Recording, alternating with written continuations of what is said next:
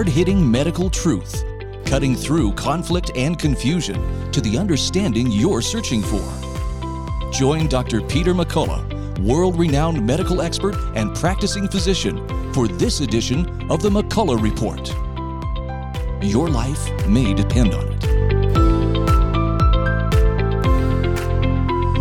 Let's get real, let's get loud. On America Out Loud Talk Radio, this is a McCullough Report, and I'm Dr. Peter McCullough.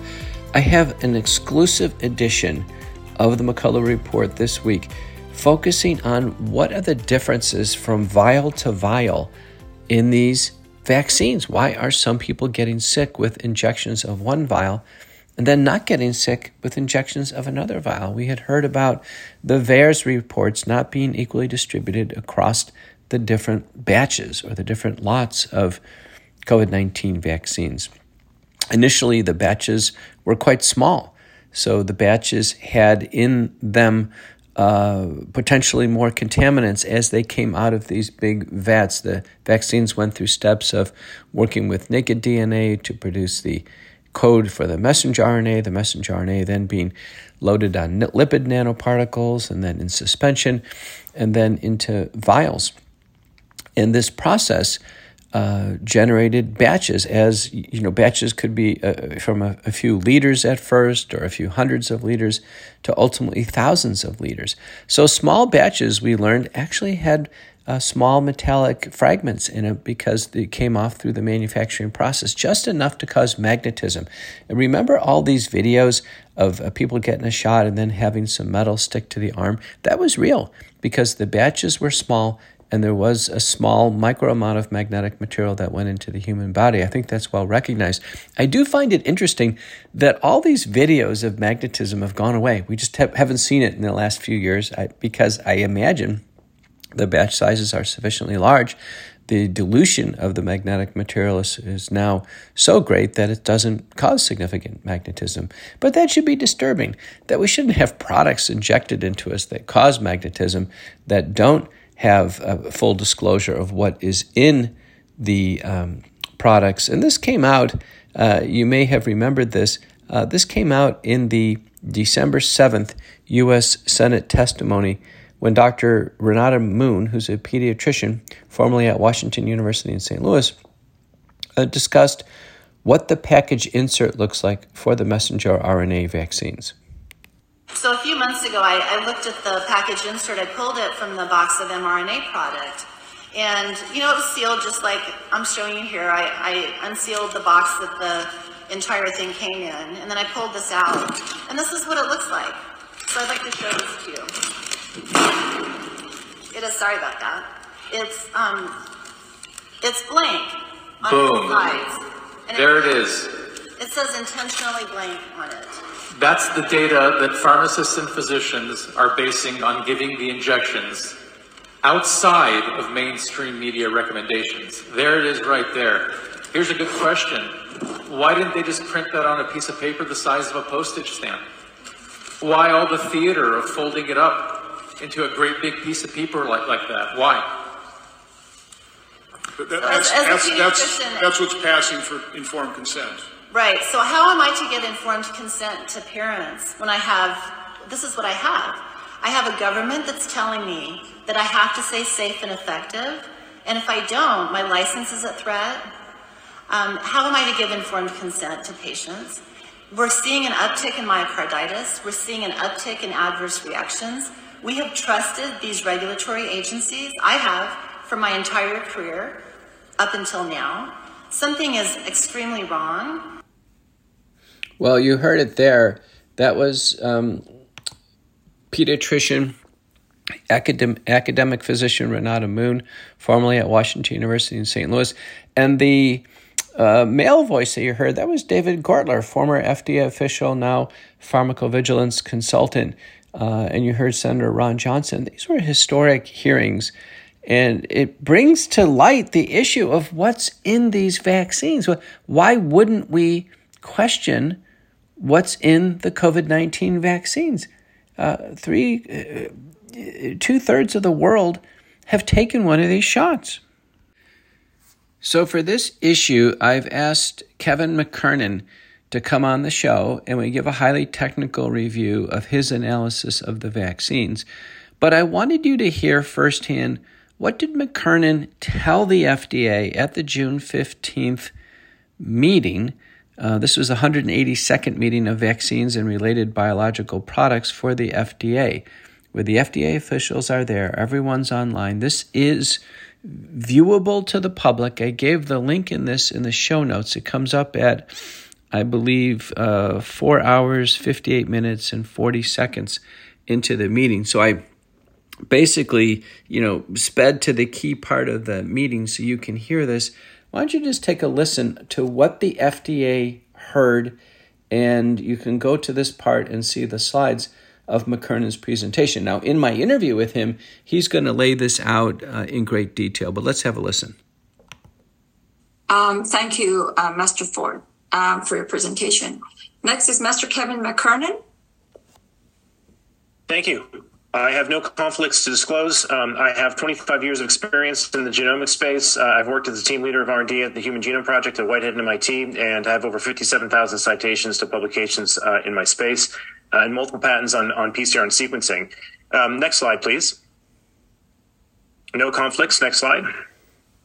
In February, I used mRNA vaccines as a spike in control for some RNA sequencing libraries, and to my shock, discovered that the expression vectors for the vaccines are still in the vials. I looked at this in over a dozen vials, and it appears that this expression vector is above the EMA guidelines and the FDA guidelines. You can see this in this preprint that's described here. Next slide.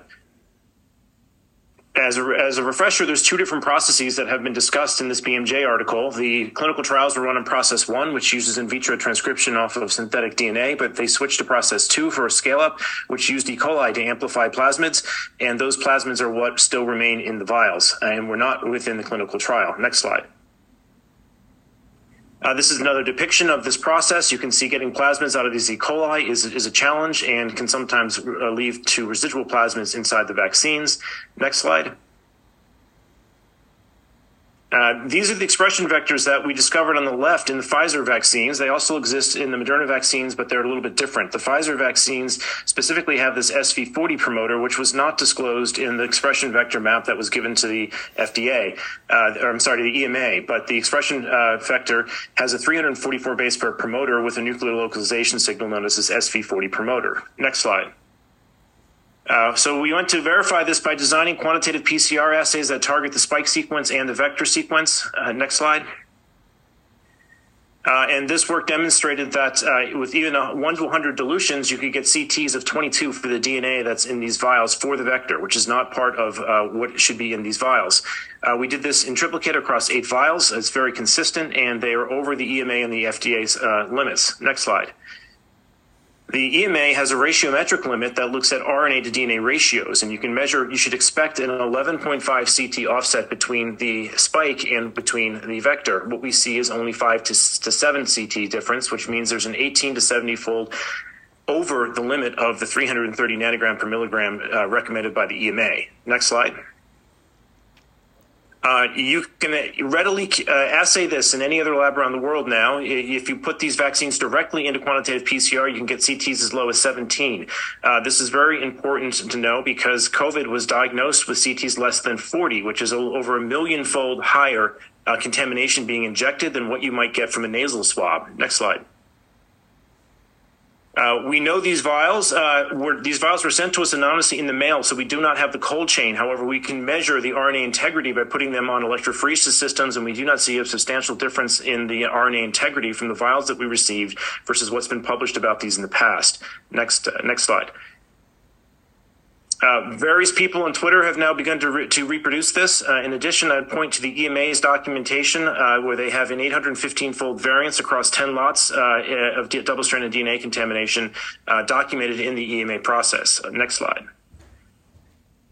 There are some risks to this. There's double-stranded DNA can create interferon responses, and Keith Pettin at the FDA has done great work demonstrating the risks of DNA integration into the genome if these things are in vaccines. Next slide.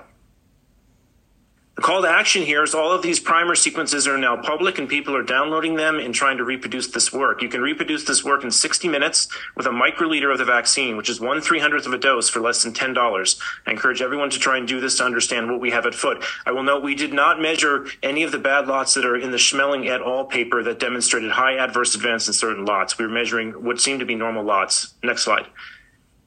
Thank you for your time and consideration. Great. Thank you so much, Mr. McKernan, for your...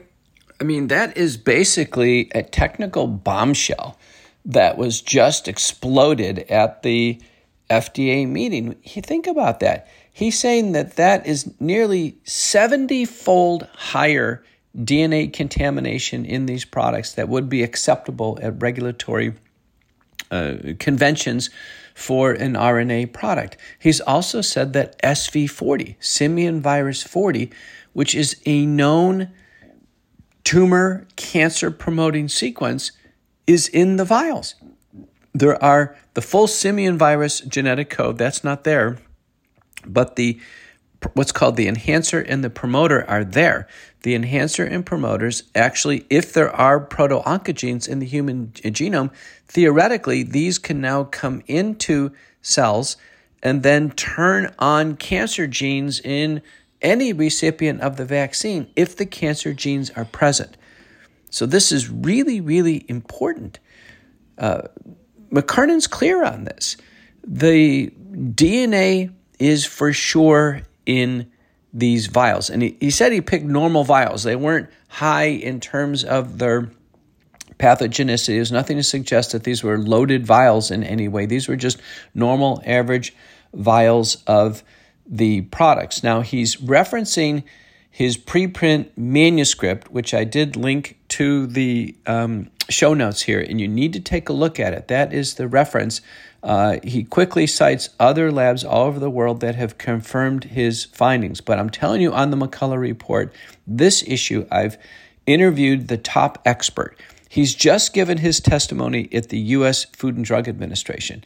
All the officials were there. When you review the tape, they're all there.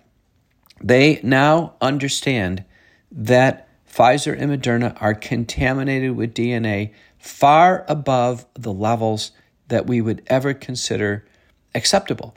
The DNA is coming off of the E. coli. They're using E. coli to crank out DNA for which they can anneal base pairs of nucleotides to make the messenger RNA. That's how they're making the messenger RNA from an E. coli code that's inserted there. E. coli is a bacteria.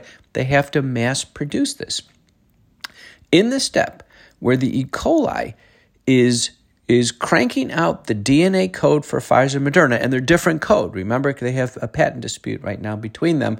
Moderna is suing Pfizer. As they produce the proprietary code in the E. coli, that DNA comes off.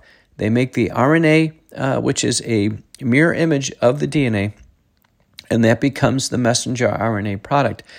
They have to take steps to dissolve the DNA and to wash it so it doesn't contaminate the RNA product.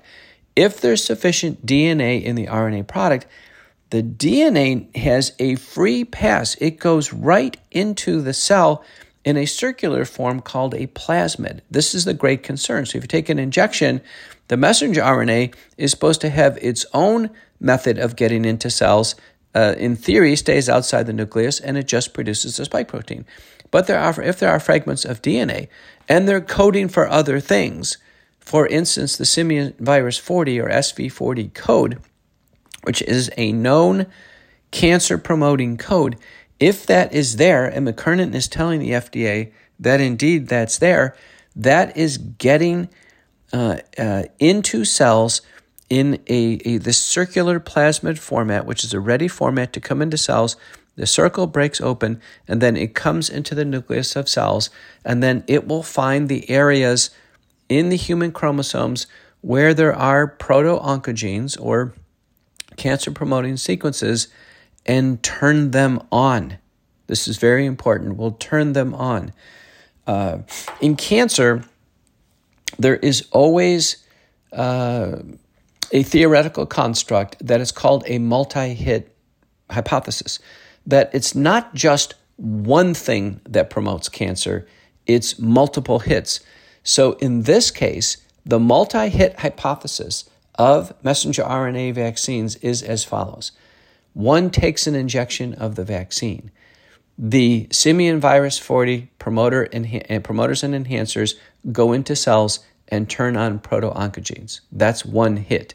The next hit is that fragments of RNA can influence gene promoters and gene inhibitors within the human genome, but most importantly, the messenger RNA can put a thermodynamic stress on the cells and begin to impair DNA repair. So even if we had SV40 installed, the body should have half a chance of repairing that.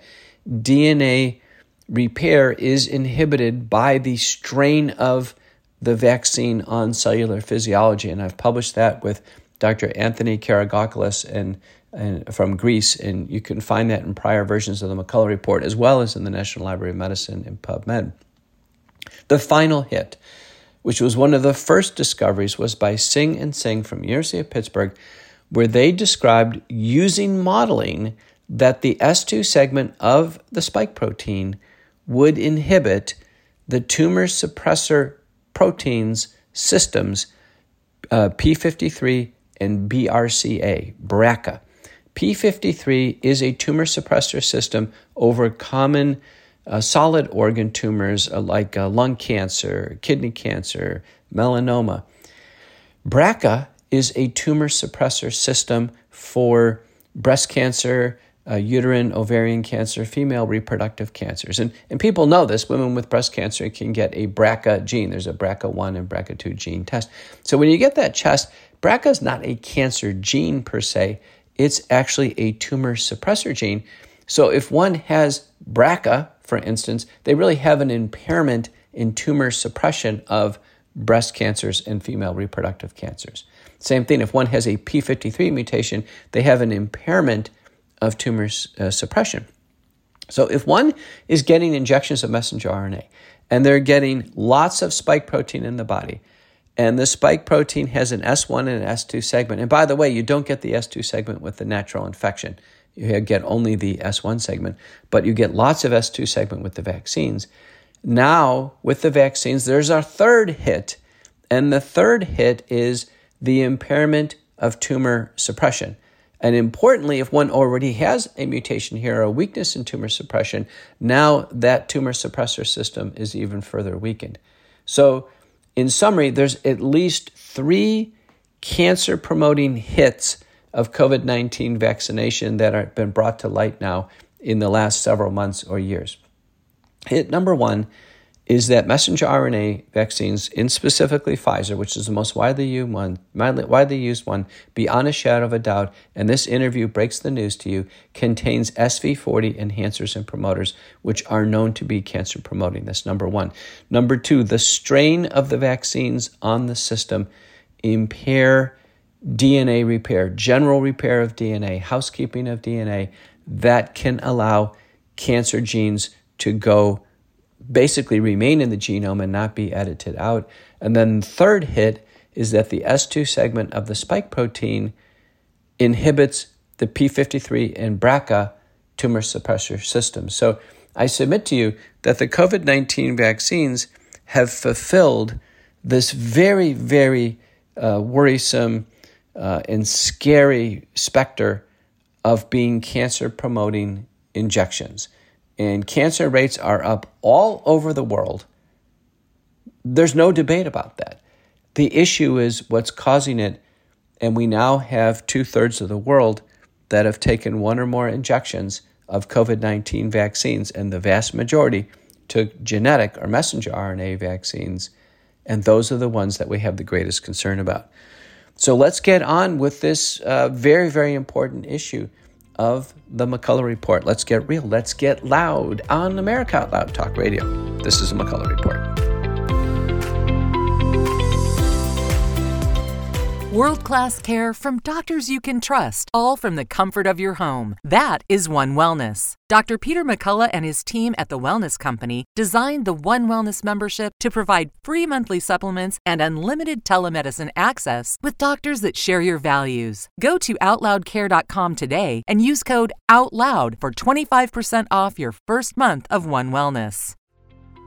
Let's get real, let's get loud on America Out Loud Talk Radio. Have you had COVID-19 recently or have suffered a vaccine injury syndrome? You know, all of these conditions are metabolic, catabolic strains on the body. The body has increased needs for essential micronutrients and minerals, and the GI tract may not be functioning completely normally in terms of absorption. The solution, Healthy Cell. Healthy Cell has an entire product line using microjo technologies. So these are in liquid gel packs that you simply rip open and a quick squirt, and you've got everything you need in terms of nutrients. The product lines are the Immune Super Boost, the Focus and Memory, and my favorite, the REM Sleep Supplement for an ideal night's sleep. Try them out. Go to healthycell.com and enter in Out Loud for a discount on your first purchase. Oh, or go on our platform, America Out Loud Talk Radio, and click on the banner bar Healthy Cell to get your discount on your first boxes of Healthy Cell products. So let's get real, let's get loud on America Out Loud Talk Radio. Cofix RX Nasal Solution has completed the circle and is now offering throat spray with povidone iodine. That completes the protocol doctors like Peter McCullough recommend. If staying healthy is important, you'll want to make sure to add throat spray to your next order of Cofix RX. For a limited time and exclusive for America Out Loud listeners only, you can save 25% off your entire order. Let's double down against colds, flus, strep, RSV, HRV, COVID, and more. Click the banner or go to America Out Loud Shop to get 25% off your entire order. Use coupon code OUTLOUD25. That's coupon code OUTLOUD25. I'm Dr. Peter McCullough, your host for America Out Loud Talk Radio, McCullough Report, and Courageous Discourse. I've been waiting for this interview forever because he's so busy. He's all over social media. He is the talk of what's going on, all things COVID vaccines. Kevin McKernan. Kevin's joining us from Beverly, Massachusetts. And Kevin, thank you so much for joining us on Courageous Discourse. Why don't we start out by you giving a quick introduction of who you are and what you're doing up there, and then we'll move into the topic. Okay, excellent. Thank you for having me. Appreciate everything you've been doing in the field, Dr. McCullough. So I got my background started at Emory University working on radioactive sequencing as an undergrad, and that landed me a job on the Human Genome Project up at MIT with Eric Lander and Trevor Hawkins. Shortly into that program, they asked me to run the research and development team there, which was about a 9-person team that built the robotics and the sequencing pipeline to sequence the human genome. And in around 2000, I spun a company out with some of that technology called Agincourt, which eventually got acquired by Beckman Coulter for some of the virus isolation kits and PCR tools that we had. Right. We also spun out a second company that built a DNA sequencer known as a solid sequencer, which went to market under LifeTex and Applied Biosystems brand. They purchased that company. So did some clinical sequencing as well for epilepsy, mitochondrial disease, and autism spectrum disorder in a company after that. And then shortly that led me into the path of sequencing plants, cannabis in particular, because it was having impact in epilepsy. And then I stumbled into sequencing these vaccines somewhat accidentally. So a long history of doing PCR and sequencing is my background wrapped up in a nutshell.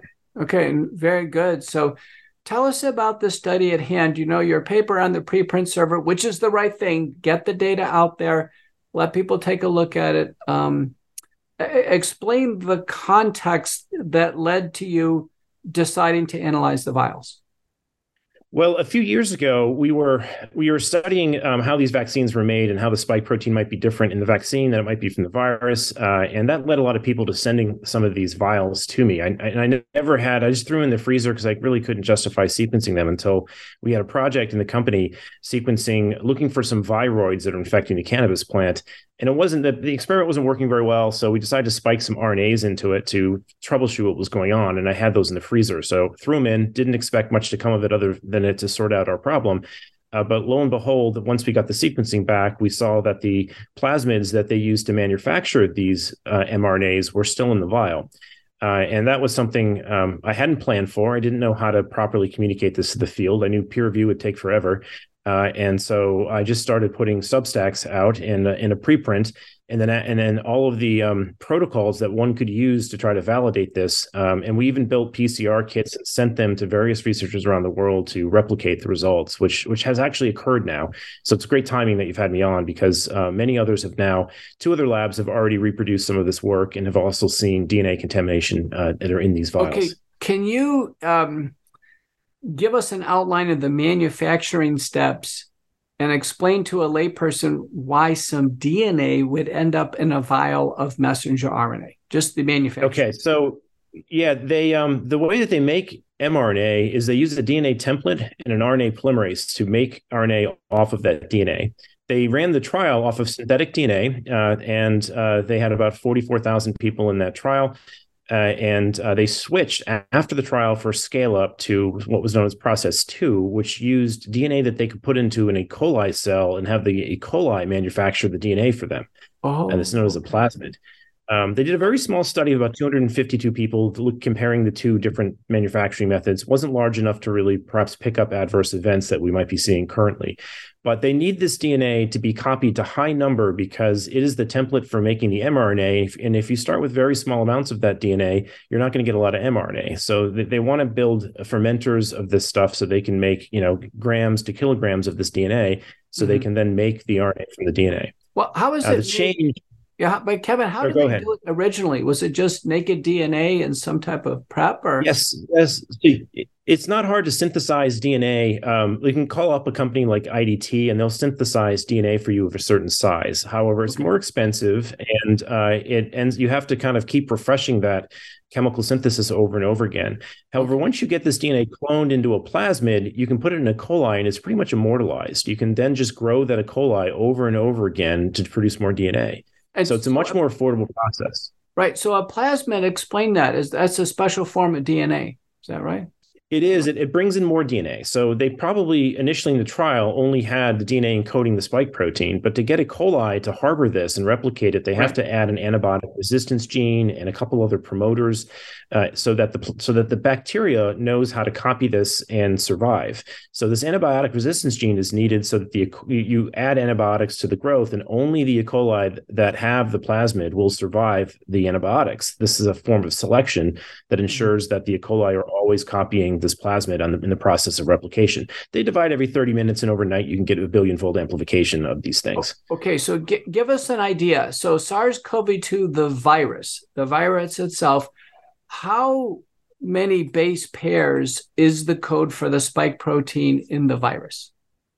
In the virus, it's about 4284 is the length of the spike protein, 4,284 bases, and that's the same inside of the vaccine, that the region that they have coding for the spike. They did change it. They put some codon optimization in it, so the sequences are actually quite different, but they are the same length. The only thing that's added in the vaccine is they have another about 3,000 bases of this plasmid backbone that contains some DNA elements in there that we're a little bit concerned about because they weren't disclosed and they have some other functionality to them. Right. So let's just take, so the 4,200 base pairs in the SARS-CoV-2 virus for the spike protein. Now we have the plasmid that they're using to put the genetic code into E. coli to make the messenger RNA at high levels. How many base pairs is in the plasmid, all in, including the promoter and the antibiotic resistance? 7180. I think it's 7180 is about the right size. Okay. 77,810 is what we measured with our sequencing. We're probably missing about 14 bases of one region of it that's hard to sequence, the poly A tail, but it's Pfizer reported the very similar plasmid map to the EMA. That was about 14 bases longer than ours. However, they did not disclose one particular element in there that's controversial, which is the SV40 promoter, the SV40 origin, and the SV40 enhancer. Right. So we'll get to that in a minute. So I just want to get these fundamentals down. Now, the code, let's just take Pfizer code for the messenger RNA. You said it's not identical to the virus because they changed the codons on the sequence. So what you can do with sequence is change. The codon table is degenerate, meaning that the third base in each codon can change, and they optimize those to be more human compatible, if you will. So it's only about 75 or 80% identical between Moderna and Pfizer back to the Wuhan spike protein. So the sequence is in fact different. Yeah, so that was my understanding. There was a paper that caught my attention by, I believe, Nunes Castillo from Florida International, and they had hypothesized that there was, in a sense, a humanization of Pfizer Moderna. So human ribosomes would probably read it better, but some of the codes, and obviously Pfizer Moderna have their own proprietary codes, and different. You're right. Moderna's suing Pfizer, right, for copying, but we don't know, or at least a layperson like me doesn't know the code. But what this paper hypothesized is that the code that's there, in a sense, humanizes the spike protein a little bit, and that's worrisome because that's a setup for autoimmunity. That was, in a sense, the gist. There's other things. Yeah, there's other things that can happen when you change the if you codon optimize it for humans. I think this is a bit of a fallacy. The virus already did that. It optimized the codons so that it can replicate in humans. But they went ahead and optimized it further, which means the ribosomes will read it at a different rate, and it can actually fold differently as a protein. So you can't guarantee the same protein folding.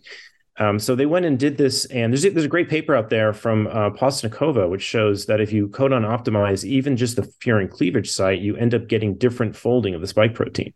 Mm-hmm. I think this was actually a little bit hubristic for them to go and do this and not measure whether the protein folding changed by changing the codon optimization. The virus probably found the optimal codon usage so it didn't grow too quickly or harm the host.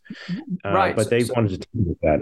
So spike protein folding that's different certainly means could be different manifestations of various types of illnesses. Extreme folding creates amyloid structures, but folding also means exposure of different sites for the body to react to from an immune system perspective.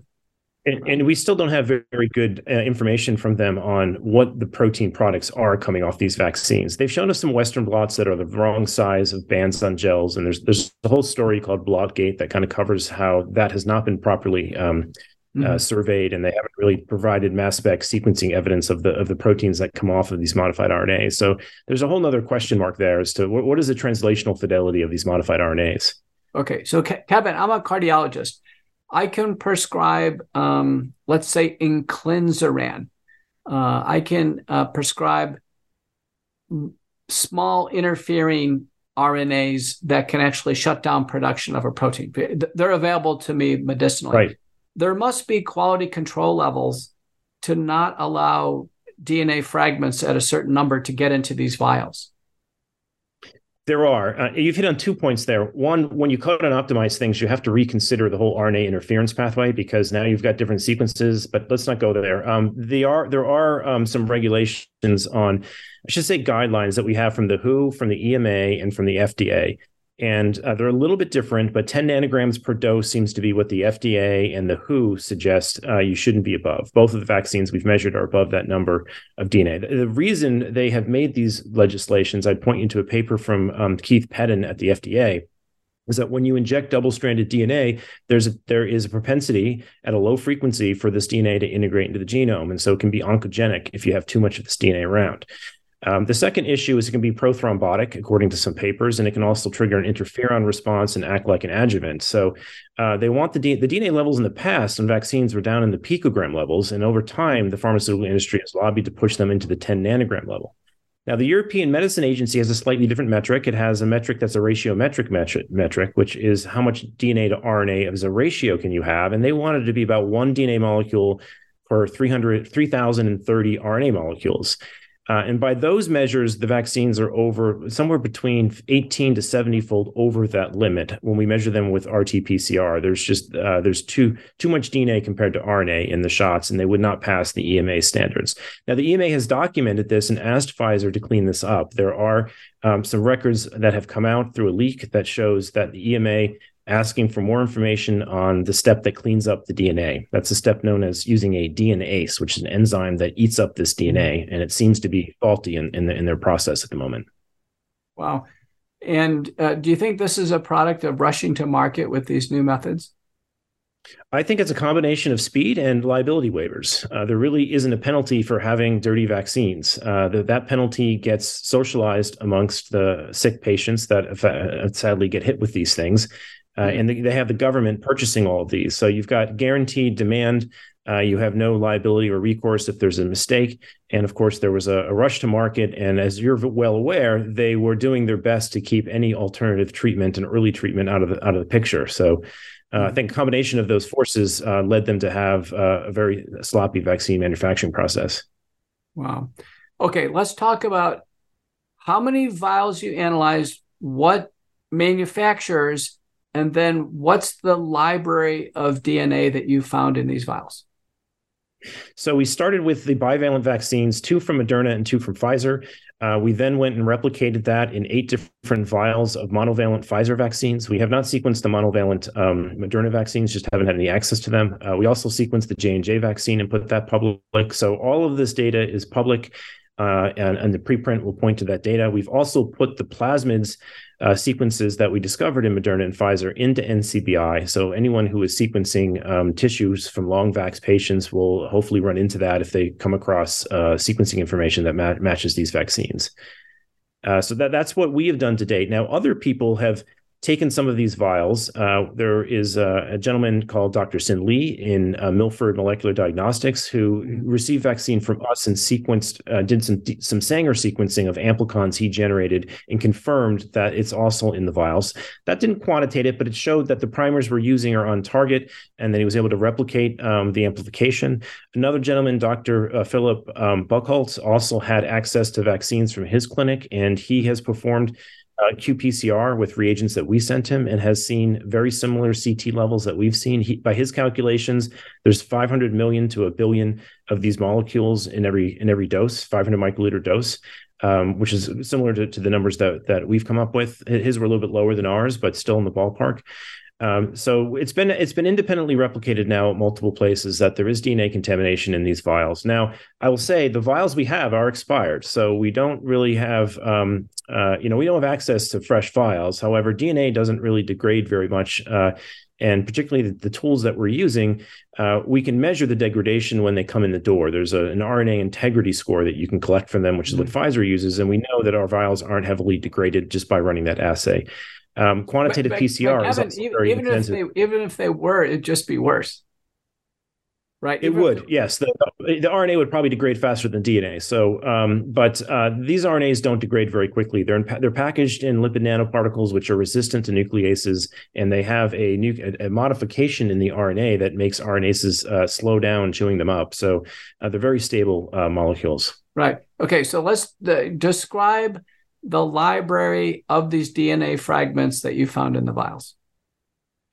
So they are fragmented as best we can tell. We performed DNA sequencing on them, and what we found in there were some elements, at least in the Pfizer vaccine, that seemed to be superfluous and unneeded. They have an SV40 origin of replication, an SV40 promoter, and an SV40 72 base pair enhancer element in there. Those are tools. Now, I want to be clear. This isn't the whole SV40 virus. A lot of people have taken that story and run with it. The SV40 virus is notorious in the vaccine field because it contaminated the polio vaccines. And there's a long debate in the clinical literature as to whether that caused cancer or not. But what we do have are parts of that virus that the biotech field has used quite commonly in plasmids to drive really aggressive gene expression. And the concern is that these things will move to the nucleus.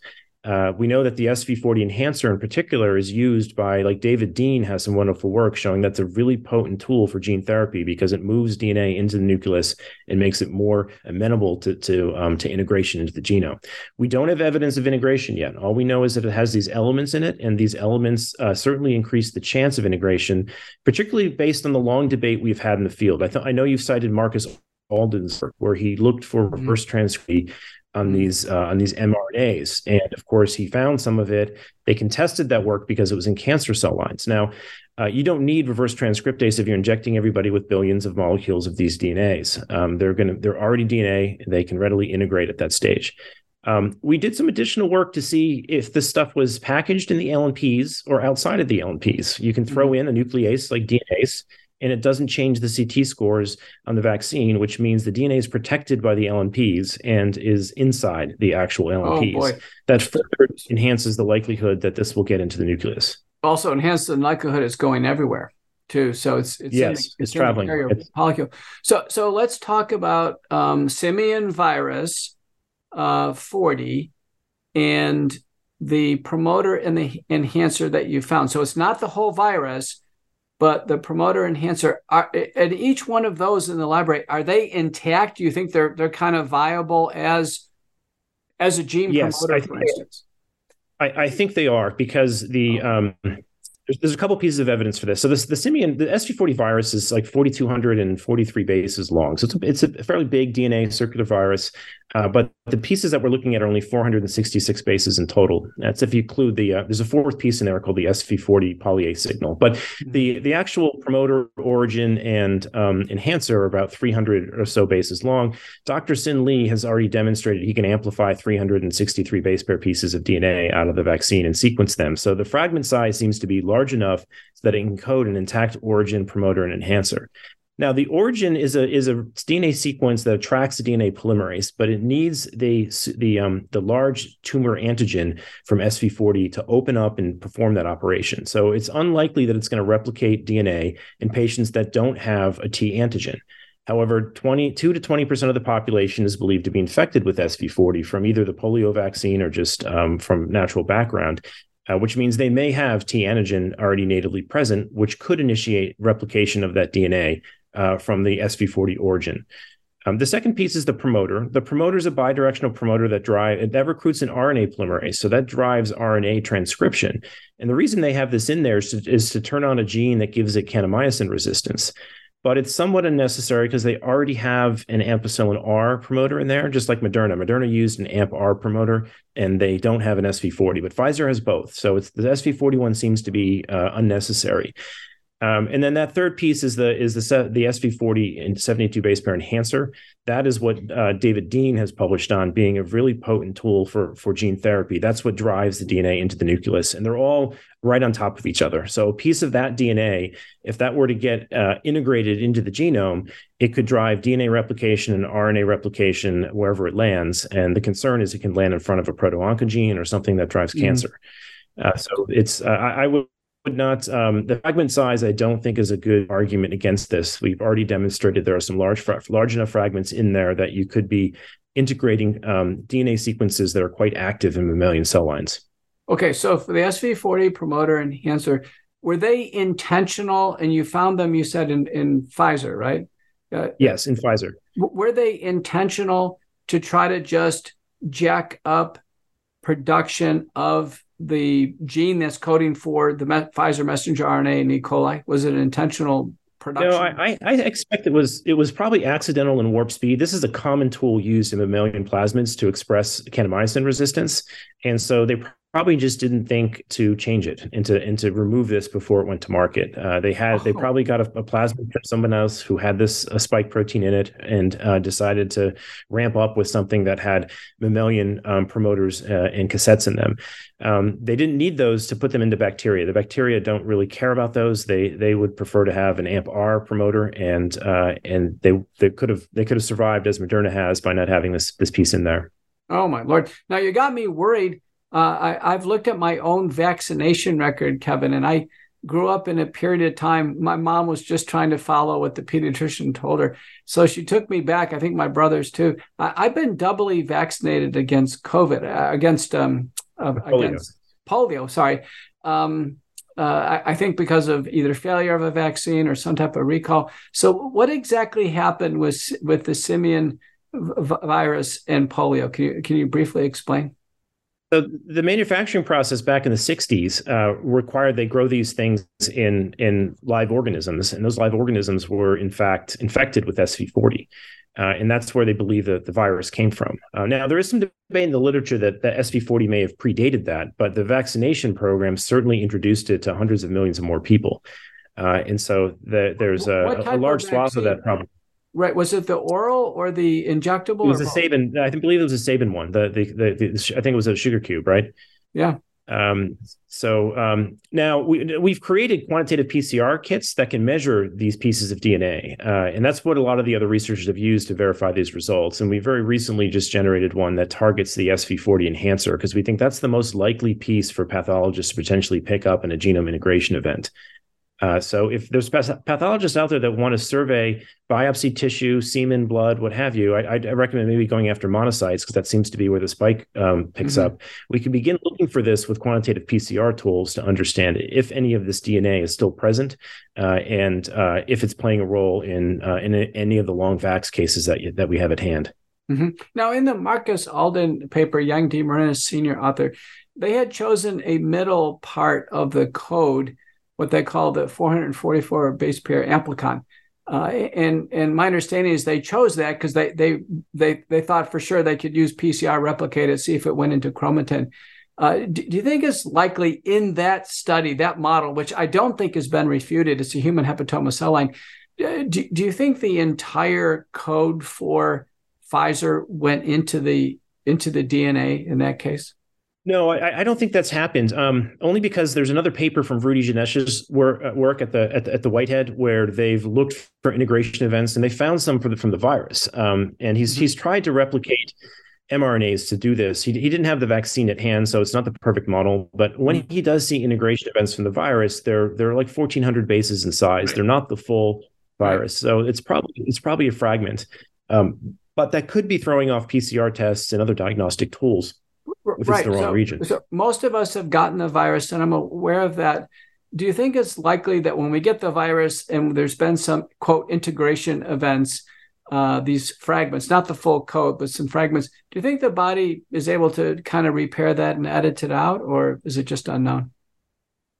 I don't know. I think we need a lot more sequencing surveillance on this problem because it's obviously the human genome is loaded with viruses. This is kind of what happens. The line, sign elements, and ALUs. These are like half the genome is viral elements, and half the mechanism. Yeah, I think 8% is actually HERVs. So the mechanism that Marcus Alden was studying was the fact that some of these endogenous human genome viruses have reverse transcriptase activity. These line 1 elements are what actually are what he believes is causing this reverse transcription activity that's moving the RNA into DNA. Now, we have to revisit some of that work because he probably wasn't aware that there was DNA present in the background of the vaccines as well, and that may have contributed to some of the PCR signal. Good point. Good point. So, yeah, that still needs to be looked at. But Bob Weinberg has a lot of work on this, where they look at how viruses integrate, and you do tend to find a lot of viral sequences in tumors, and so it is there's a strong connection there between viral integration and disrupting certain genes. And these integration events, they tend to be enriched in genes that are being actively transcribed. So they don't necessarily land in junk DNA. They tend to land in places that are currently being worked on by the genome. So there are some oncogenic risks here. We just don't know the magnitude. We don't know the frequency yet, and we don't know necessarily which tissues to be searching in. There is an argument that, hey, maybe it integrates at a low frequency into epithelial cells that turn over and it doesn't matter. But if this gets to a stem cell or a germ cell, like in sperm, we do know these LNPs are going to the ovaries, then there is a concern. And I think we should take that seriously as they took the concern of the CRISPR babies a few years ago before the pandemic. They put that guy in jail. He made 2 CRISPR babies, and they complained about the informed consent process, and that physician ended up in a Chinese jail. Here we are, have injected billions of people with these things, and I don't see a whole lot of concern about genome integration anymore, particularly if it hits, if we know the LNPs are heading to the gametes. Right. Well, let's take a worst case scenario. What if someone has they're carrying a proto-oncogene or an oncogene? You could pick a myeloid cancer or a solid organ. CMYC or something. Yeah. What's that? Yeah. CMYC is the one that is studied at the FDA. Okay. Yeah. So that would be a stem. And in theory, you get a dose, or let's say 7 doses of this. So there's been 7 doses where. That's a good point. These regulations are all about 1 dose, and people are getting many of them, and they're over the limit on the single dose. Right. So they're getting 7 times doses, and there's some SV40 enhancer promoter in each one. Is the worst case scenario, there would be enough integration to actually begin the process of oncogenesis and a nascent tumor begin to form?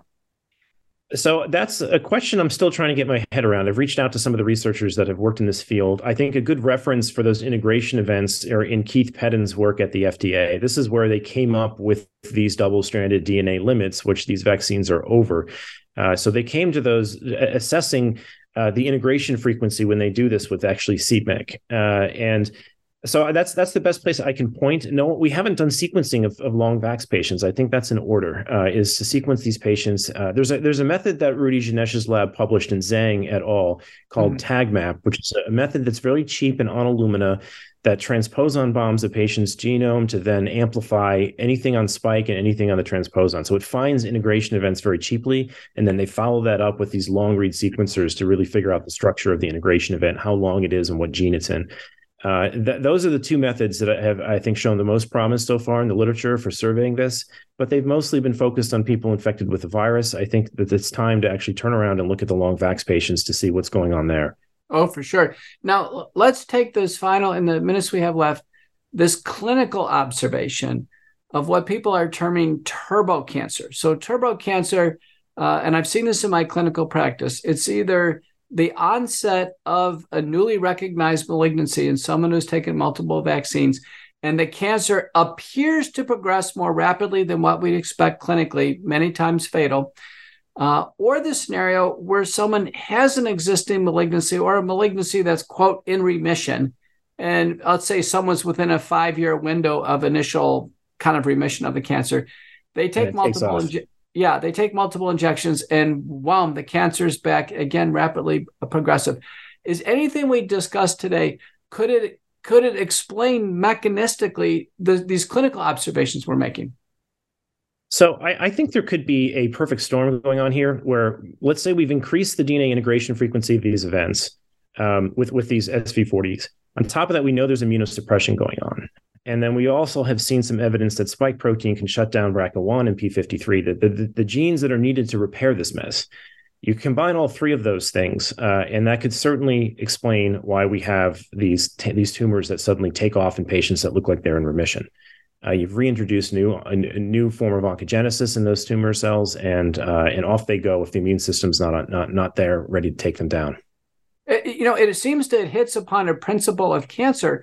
A principle of cancer is what they call the multi-hit hypothesis, that it's not just one thing, Kevin. It's like there has to be 2 or 3 things that kind of have to hit at once, and that's enough to get going and either produce a new tumor or reactivate. Many times in remission, there's still a few cancer cells smoldering. It's interesting you say that, because I think the treatment side has to do the same, as you tend to find only successful treatments if you attack multiple pathways in cancer. It's very hard to take out a cancer with a single drug, just like COVID. You don't try and take it out with a single drug. You have to hit it with multiple tools at once. Right. That seems to be the approach. And so, wow, I've learned so much on this interview.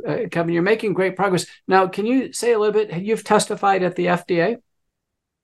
Yes, I gave a presentation there that I think fell on deaf ears, about 4 minutes. So you can see that on our Substack. And I've also put some of this into affidavits for particular lawyers that are looking into what they can do to rectify this. Okay. So that these they deem are adulterated products, and arguably they classified them as gene therapies because we now have evidence that some of these vials have components in them that are published to be used for gene therapies. Mm-hmm. And is your preprint, does that have enough cross citation with the others that have found that, or should I work additionally to try to get those references alongside yours?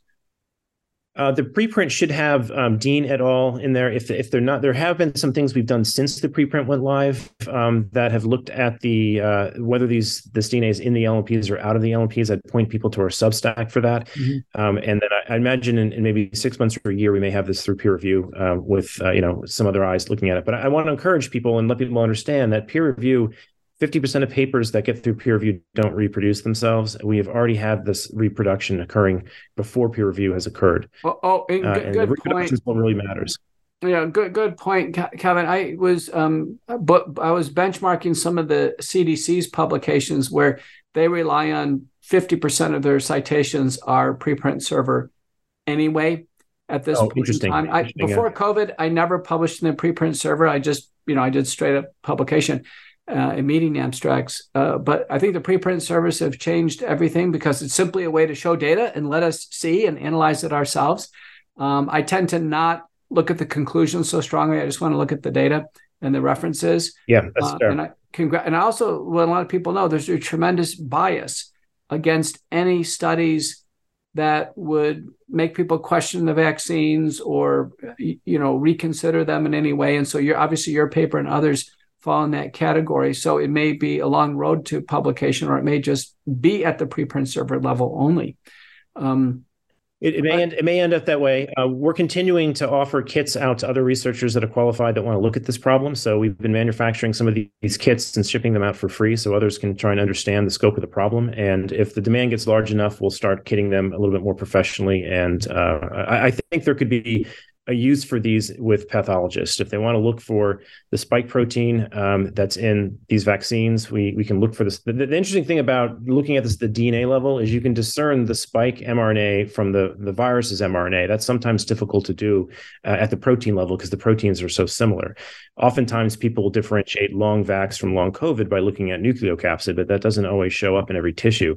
The DNA level can discern these things. So we can detect whether it's come from the vaccine. We can detect which vaccine it's come from because Moderna and Pfizer differ in their ability to have an SV40 amplification event.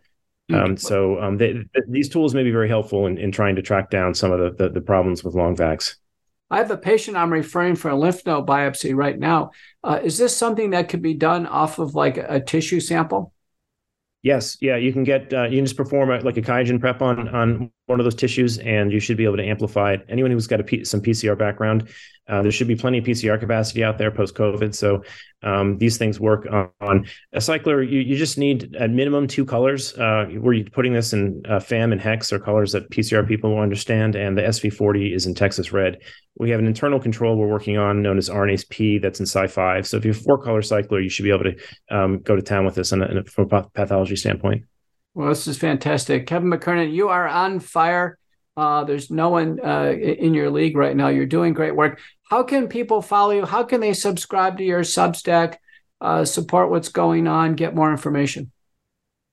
So my Substack name isn't the easiest name to remember. So I'll just leave people with, if you know what the compound is in catnip, you'll find it. It's called nipetolactone. So nipetolactone newsletter is, I'm a cat fan, sorry, but it's named after that. And if you can't find me there, anandamide is the username. That's an endogenous cannabinoid that I study quite a bit. So those are two names they'll get to my Substack. And then I'm on Twitter, and you can find some of our other work in a company called Medicinal Genomics, where we apply a lot of these genomic tools to try and improve the breeding behind cannabis. Wow, absolutely fantastic. Kevin McKernan, molecular wizard, but I think someone who gets a lot of credit for breaking the story. It sounds for sure that DNA fragments called plasmids are within the vials of Pfizer and Moderna, but only the more concerning SV40 promoter enhancer in Pfizer right now, as far as we know. Do you have any final words for our audience? All right, you broke up there for a little bit, but thank you for the exit. Okay, do you have any final words for our audience, Kevin? Well, I would encourage, one thing I'd love to do is coordinate a lot of these folks that are involved in the medical freedom side of ivermectin and hydroxychloroquine. They share a lot of the same battle scars with the physicians that are trying to work with cannabinoids. They have been this kind of Dallas Buyers Club for the last 40 years. And I want those two communities to share notes because they'll learn a lot from each other. So if you want to learn more about that, we manage a conference called CanMed, which tries to collect those folks. We are seeing cannabinoids play a role in treating COVID and treating long vax. So you can find a lot more of the videos online at canmedvideos.com. Okay, terrific. Kevin McKernan, I'll let that be the last word. Thank you for joining us on Thank you. America Out Loud Talk Radio, McCullough Report, and Courageous Discourse. I'm Dr. Peter McCullough, your host.